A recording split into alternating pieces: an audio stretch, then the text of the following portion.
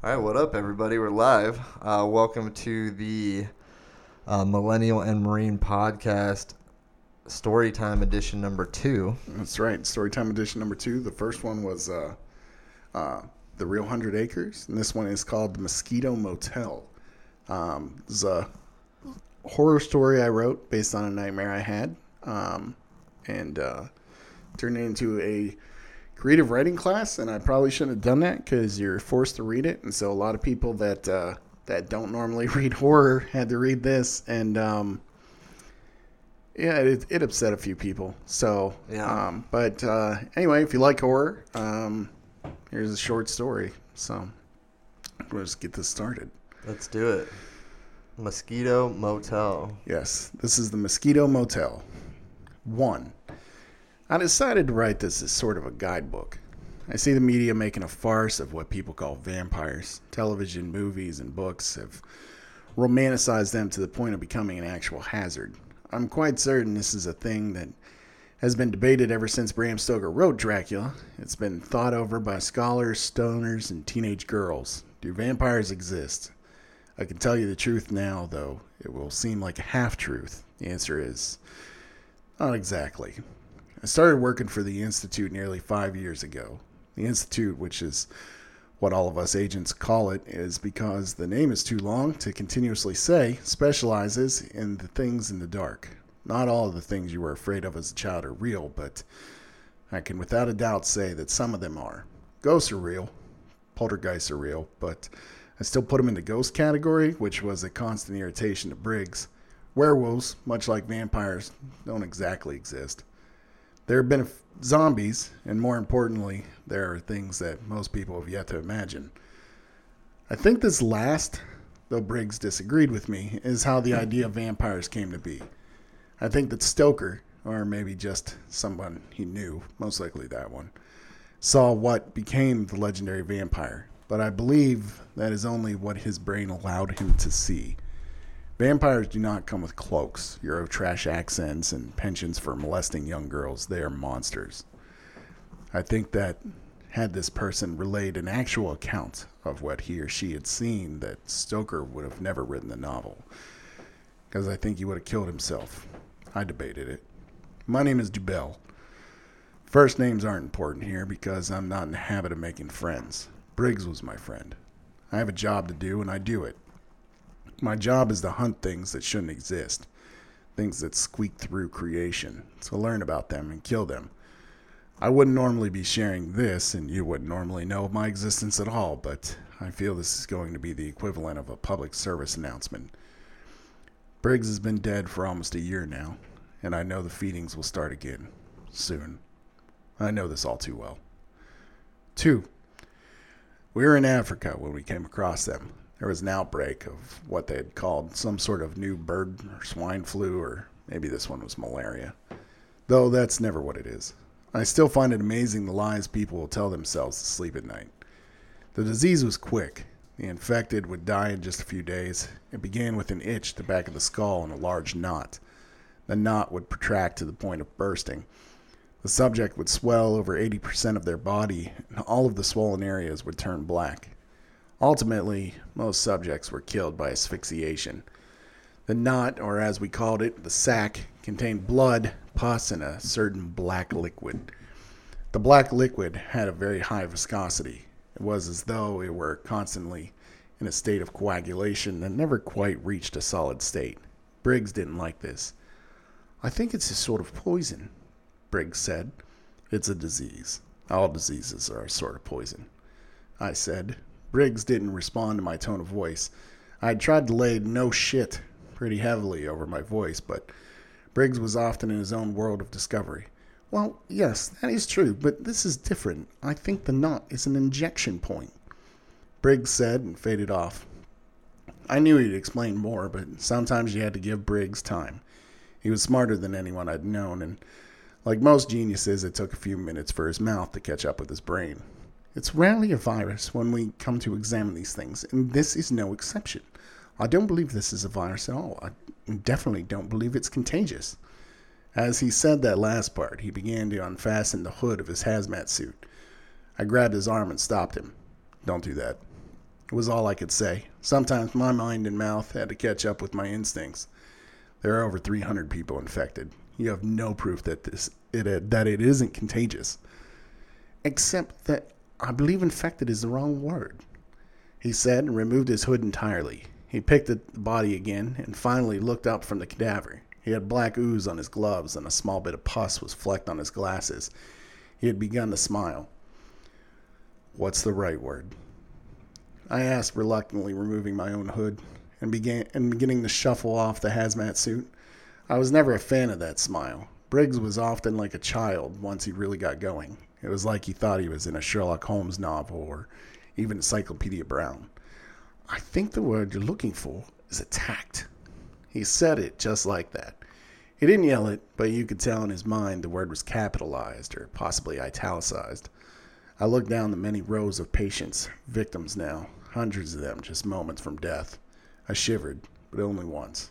My business there had officially began. 3. In case it hasn't been evident to this point, then I'll spell it out. Briggs was the brain. He was the one that made discoveries. The one that found new, interesting, and more often than not, terrible things. I was there to kill those things. Unlike most myths and legends, things from the dark die just as easily as things from light. There were things we didn't kill, such as certain breeds of fairies, and there was an albino bat the size of a pterodactyl in the Balkans that proved quite harmless, but most had to go. We sat in 2 lawn chairs and had tea. This may sound absurd with so many people dying nearby, but it was what helped us think. What do you think it is? I asked. I think the question is, what do I think they are? He replied. Briggs always had a way of correcting me. Pissed me off at first, but I got used to it over the years. He watched a lot of movies in his spare time, and this seemed to be his way of adding suspense. I just nodded so he'd know to continue. Mosquitoes. Where? I asked and distinctively slapped my neck. He laughed. No, that's what I think they are. I haven't studied very many mosquito bites because where I grew up, I never came across many. Most of my young life was spent on the East Coast, and every one of those rotten states had them. That isn't a mosquito bite, and that's not malaria, I replied. I felt justified in my response. I've been bitten by thousands of mosquitoes in my day, and down inside, I had a feeling he was right, and I was wrong. That's how things worked. I believe you may be right about one of those, he said. He sipped at his tea before continuing. This most definitely not malaria. You see how everyone is scratching at the knot. It's one of the things that causes it to burst, so why would they continue to scratch? I knew my answer would be obvious, but I felt it was what he wanted me to do, so he could continue. Because it itches? Yes, because it itches. With mosquito bites, there is an itching caused by the skin's reaction to the mosquito's saliva.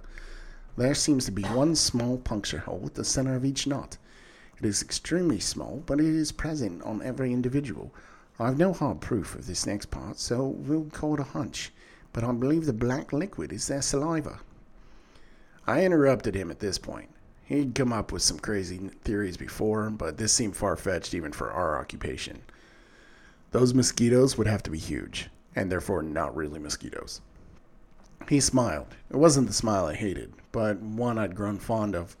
It was a smile that told me I was finally catching on.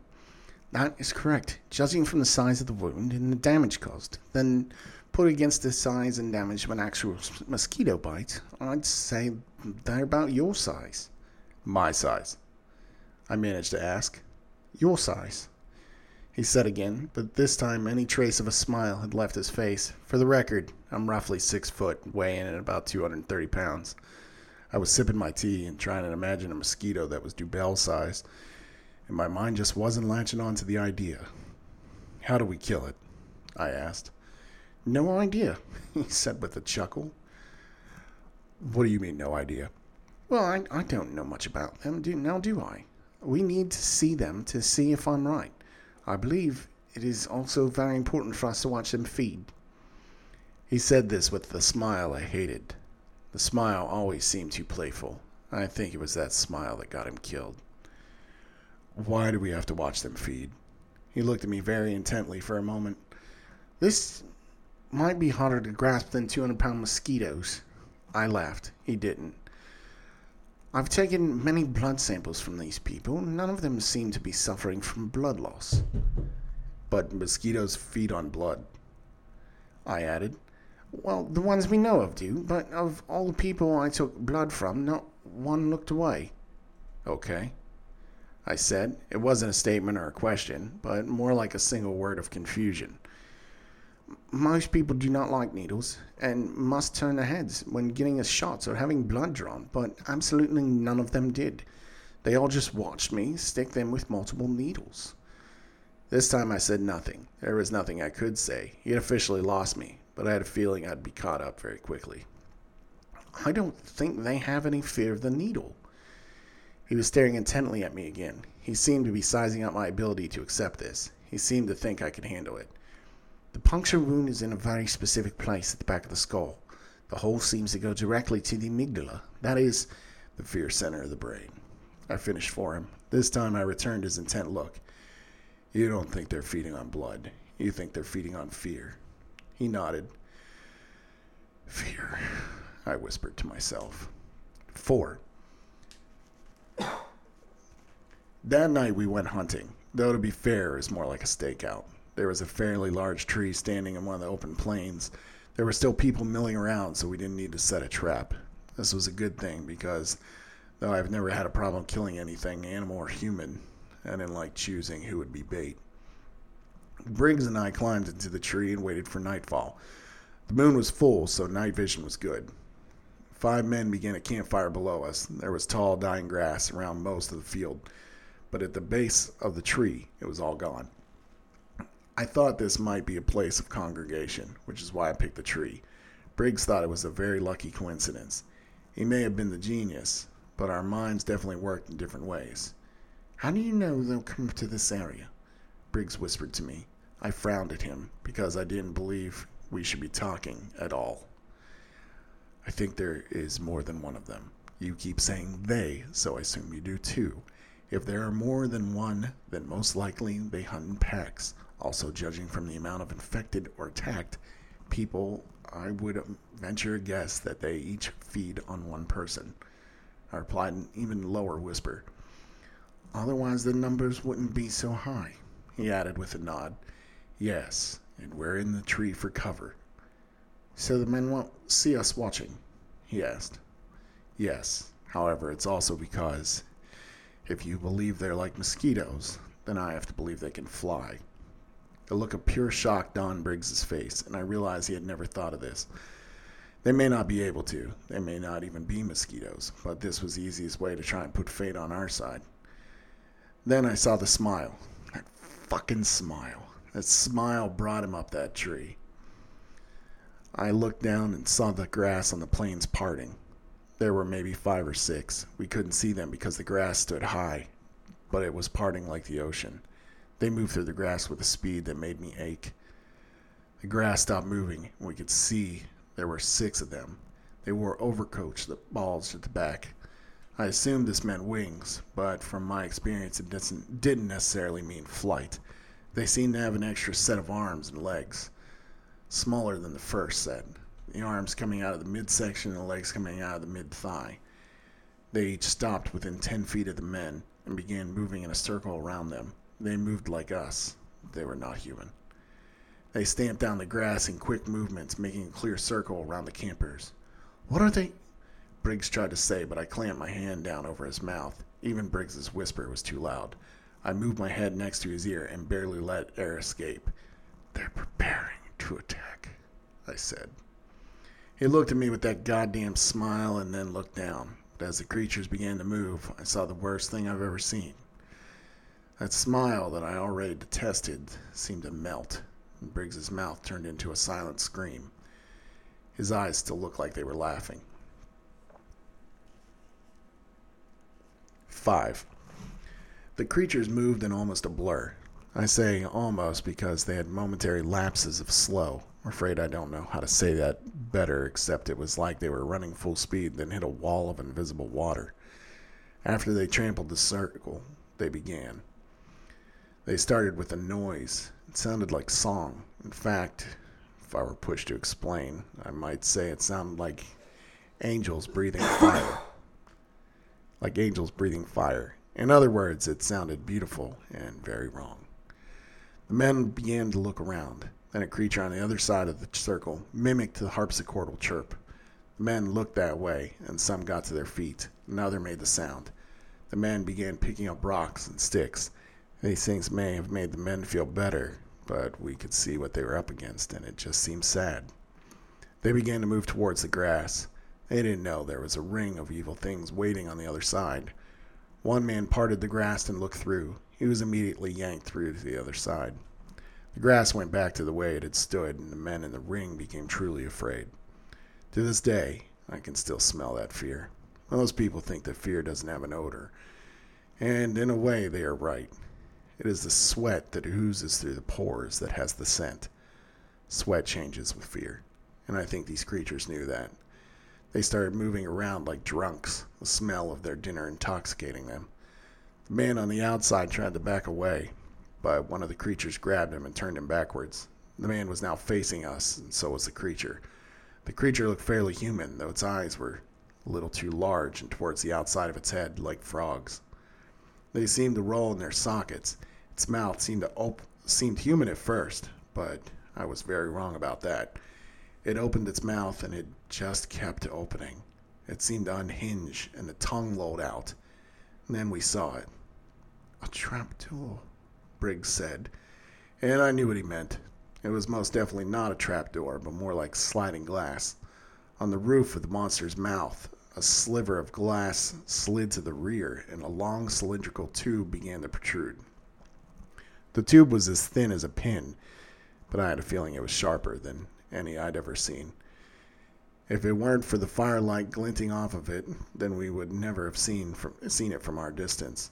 The pin, at almost 2 feet long, slid into the back of the man's skull. The man and the creature both began to convulse. The man seemed to be seizing from the shock, but the creature seemed to be convulsing from arousal. There didn't seem to be a visible ejaculation, but the deed was done nonetheless. A meal and a fuck, I thought, and shuddered for the second time since I got to that cursed country. The other creatures were still toying with the men. Briggs was becoming visibly agitated. "Why don't they just kill them?" he hissed. I looked at him solemnly. "Because the more scared they are, the better they'll taste," I said and looked down. There was almost our undoing. Apparently seeing these men being fed off of and ultimately raped was too much for Briggs. He brought out his pistol and thumbed the hammer back. If it were not for my absolute hatred of that sound, I may have looked instead of just reached, and that split second may have killed us both. My left hand shot out and found his pistol, and my thumb slid between the hammer and pin. He pulled the trigger, but there was only the dull thud of the hammer slamming my thumb. "You will not get us killed. Not get us both killed because of some random and useless need for nobility," I said. My lips didn't move, and I barely breathed, but he heard every word. We didn't have to whisper at this point, because some of the men had begun screaming. "You don't have to watch, but you will not interfere." Briggs closed his eyes. They all began to feed. I continued to watch. It was research after all. 6. An odd thing happened next. I know this didn't seem like a situation where you should expect anything, and this was no exception. A ball roughly the size of a baseball dropped from the left pant leg of the first mosquito monster. Then another. 5 balls in all fell from that pant leg, and the monster began his song again. I looked at the others and realized they were laying eggs. I didn't want to think what was under the odd clothing, and I really didn't need to. I had everything I needed. They started to leave. "Stay," was all I said to Briggs. I didn't think he was going anywhere, but it seemed imperative that I tell him anyway. As they parted the grass once more, sharks through water, I dropped out of the tree. I made no sound as I followed them. I had a thought they might smell me, but I wasn't afraid. This was my job. It wasn't long before they vanished entirely.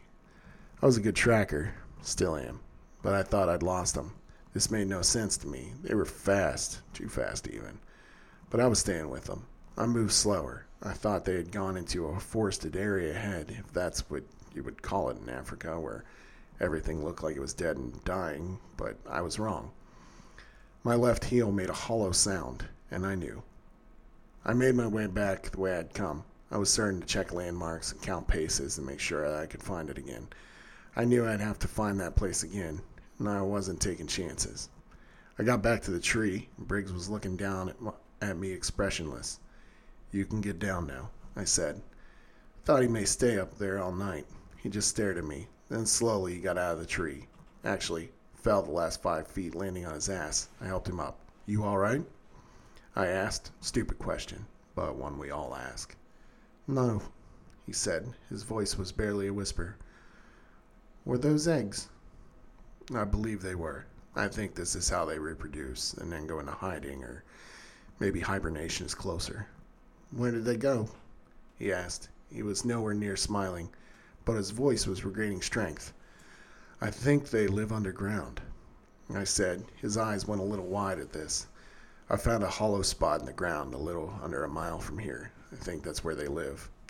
"Let's get them," he said, and started to walk the way I'd come. I grabbed him by the arm. "Not tonight." I looked at him for a moment. I was trying to figure out his mental state. He seemed to be getting back on track, but I was quite certain that what he'd seen that night threw him. I ignored this because I wanted him to be okay. It might not have been the smile that got him killed. It might have been me. 7.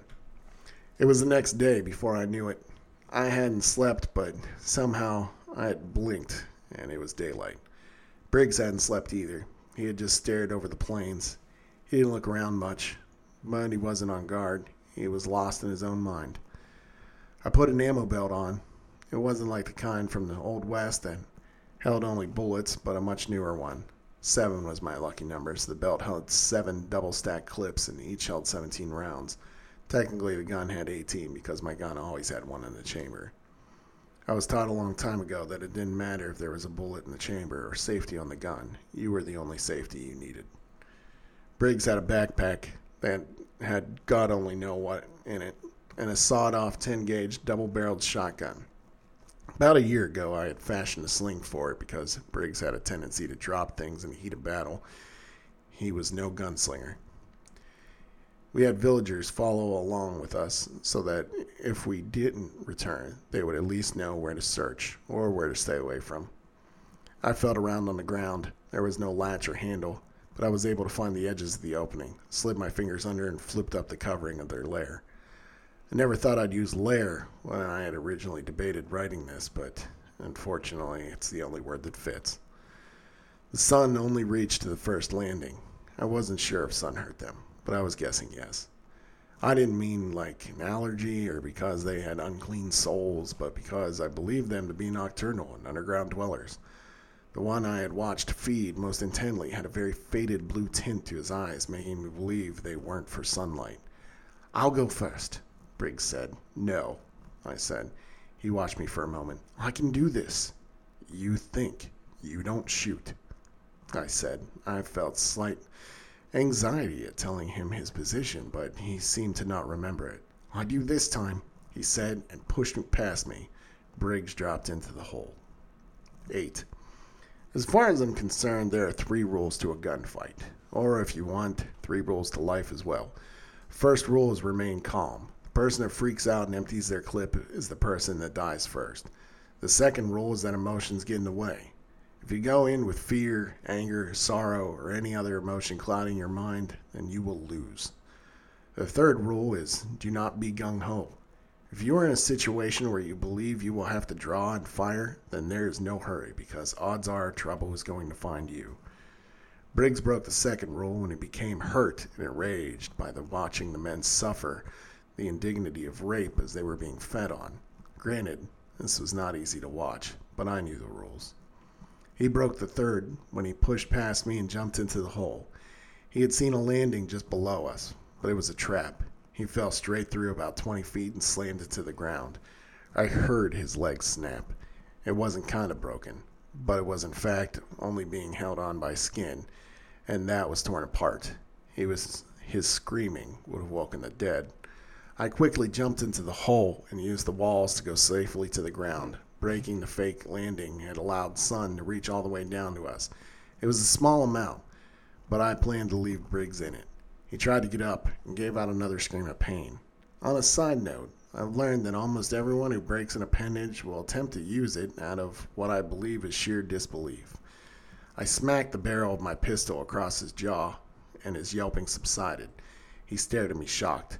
"You're a fucking idiot," I said. It was simple and to the point. I didn't watch him as I spoke, but watched the darkness. He made a grunt that meant he would try to reply, so I continued.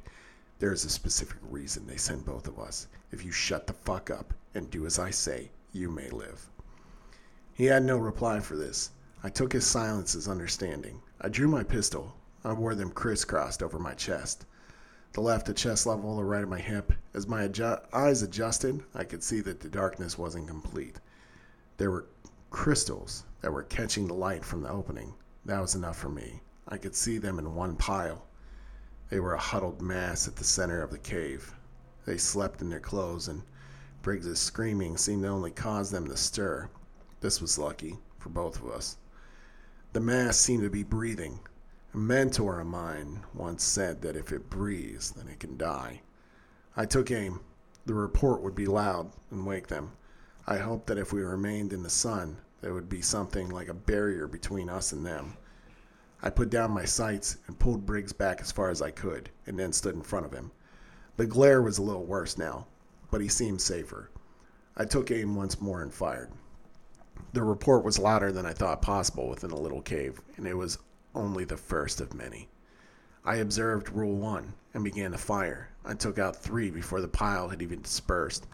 I saw one run off to my right. He seemed to vanish. This gave me pause, but I remained calm and killed 2 coming in from the left.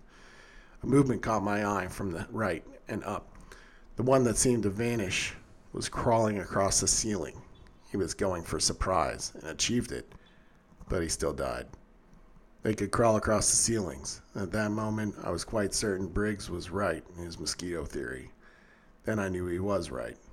2 of the upright, less-than-human creatures in front shed their coats, wings that were grotesque, unholy. Spread wide, and they flew at us. This was nothing short of terrifying. I almost broke rule number 1, but in the end, rules are what make us. I did, however, fire more rounds than were necessary. I emptied that first clip into the 2 flyers. I depressed the clip release, slammed the guns to my hips where the other clips sat, and clicked the triggers, sending 1 round into each chamber. That's when Briggs chimed in. I don't mean he started to speak, because if I'm going to tell the truth and shame the devil, I broke his jaw. I felt heat from behind me, and then saw a Molotov cocktail go streaming over my head. It shattered and lit the background with horrific fire. Mosquito, vampire, demon things were everywhere, and for the first time, maybe ever, I began to panic. But Briggs helped. Briggs was what I called a Mr. Wizard chemist. That is to say that Briggs could make explosives out of some crazy shit. Briggs normally would explain what he was doing as he did it, but I got rid of his speaking ability. I glanced back and saw that he had about a dozen soda bottles filled with little round balls of tinfoil. He then reached into the bag and brought out toilet bowl cleaner. This is a good time, maybe an odd time, but a good time to mention that Briggs carried cleansers and things with him all the time. He wasn't quite germophobic, but he wasn't far off either. Briggs sprayed toilet bowl cleaner into the first bottle, capped it, shook it, threw it. Nothing happened. He kept doing this. I kept firing. He had thrown out the 8th one when the first one exploded.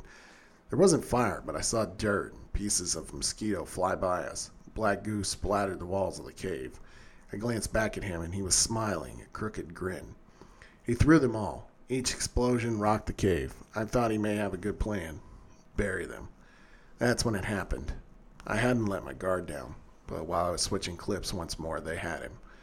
I saw a scraggly black arm with long black feeler hairs sticking out of it reach into the sun.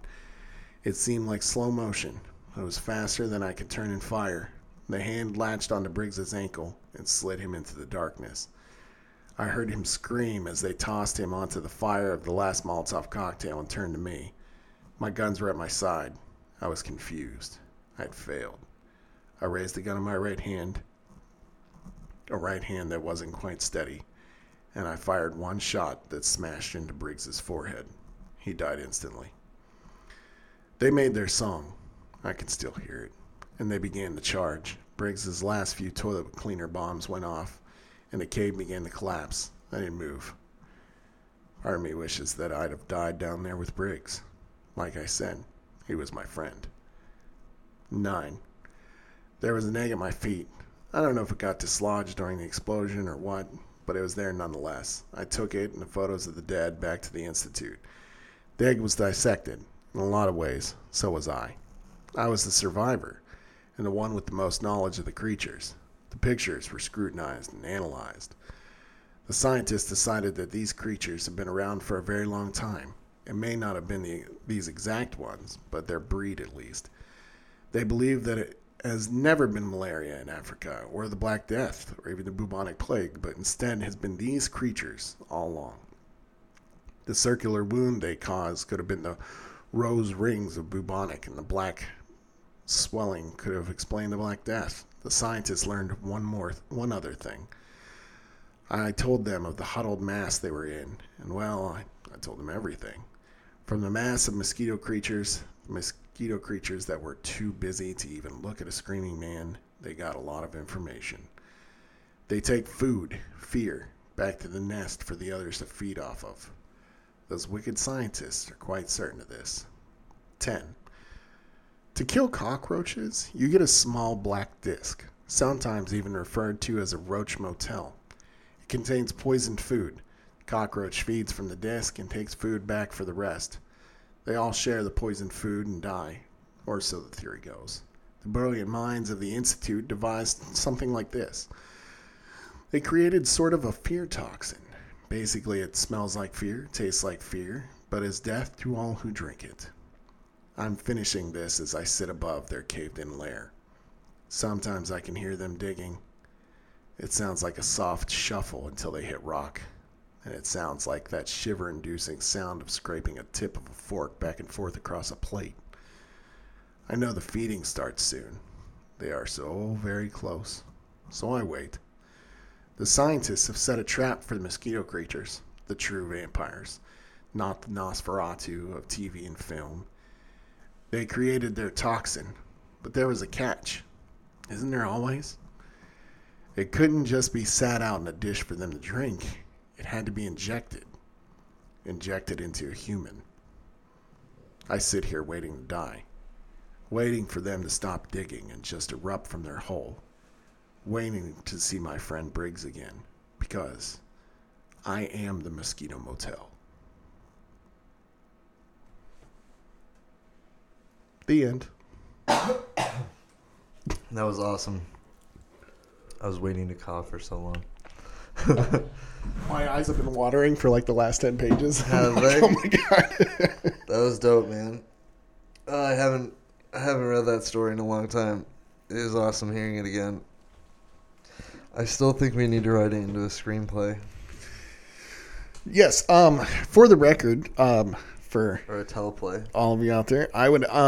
We have actually bounced around this idea, and we're gonna be working on it here in a little bit, I'm sure. But we would like to actually turn this into the pilot for a TV show called The Institute. If any of you out there are listening to this, would you like to watch this as the first episode of a TV show? Like, is that a show that you would continue watching after that? Despite the fact that, and you have to think about this logically, we are killing what seems to be the main character in the very first episode. Both the main characters. Yeah, because, fuck those guys, I guess. But no, but yes, it would seem that we are killing the two main characters in the very first episode. Yeah. So I don't think we should explain it.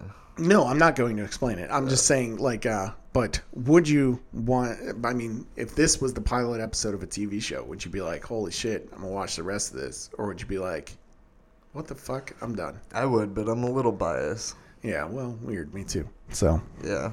but anyway, that was the Mosquito Motel. I hope you all enjoyed it. Feel free to give us your thoughts on Twitter at MIAZ Podcast. or at John Long Woz. Woz is W-O-Z. Hell yeah. If you enjoyed the podcast, subscribe on iTunes, Podbean, and Stitcher. And keep listening. Thanks very much for listening. Yeah, thank you so much, and hope you enjoyed. Peace.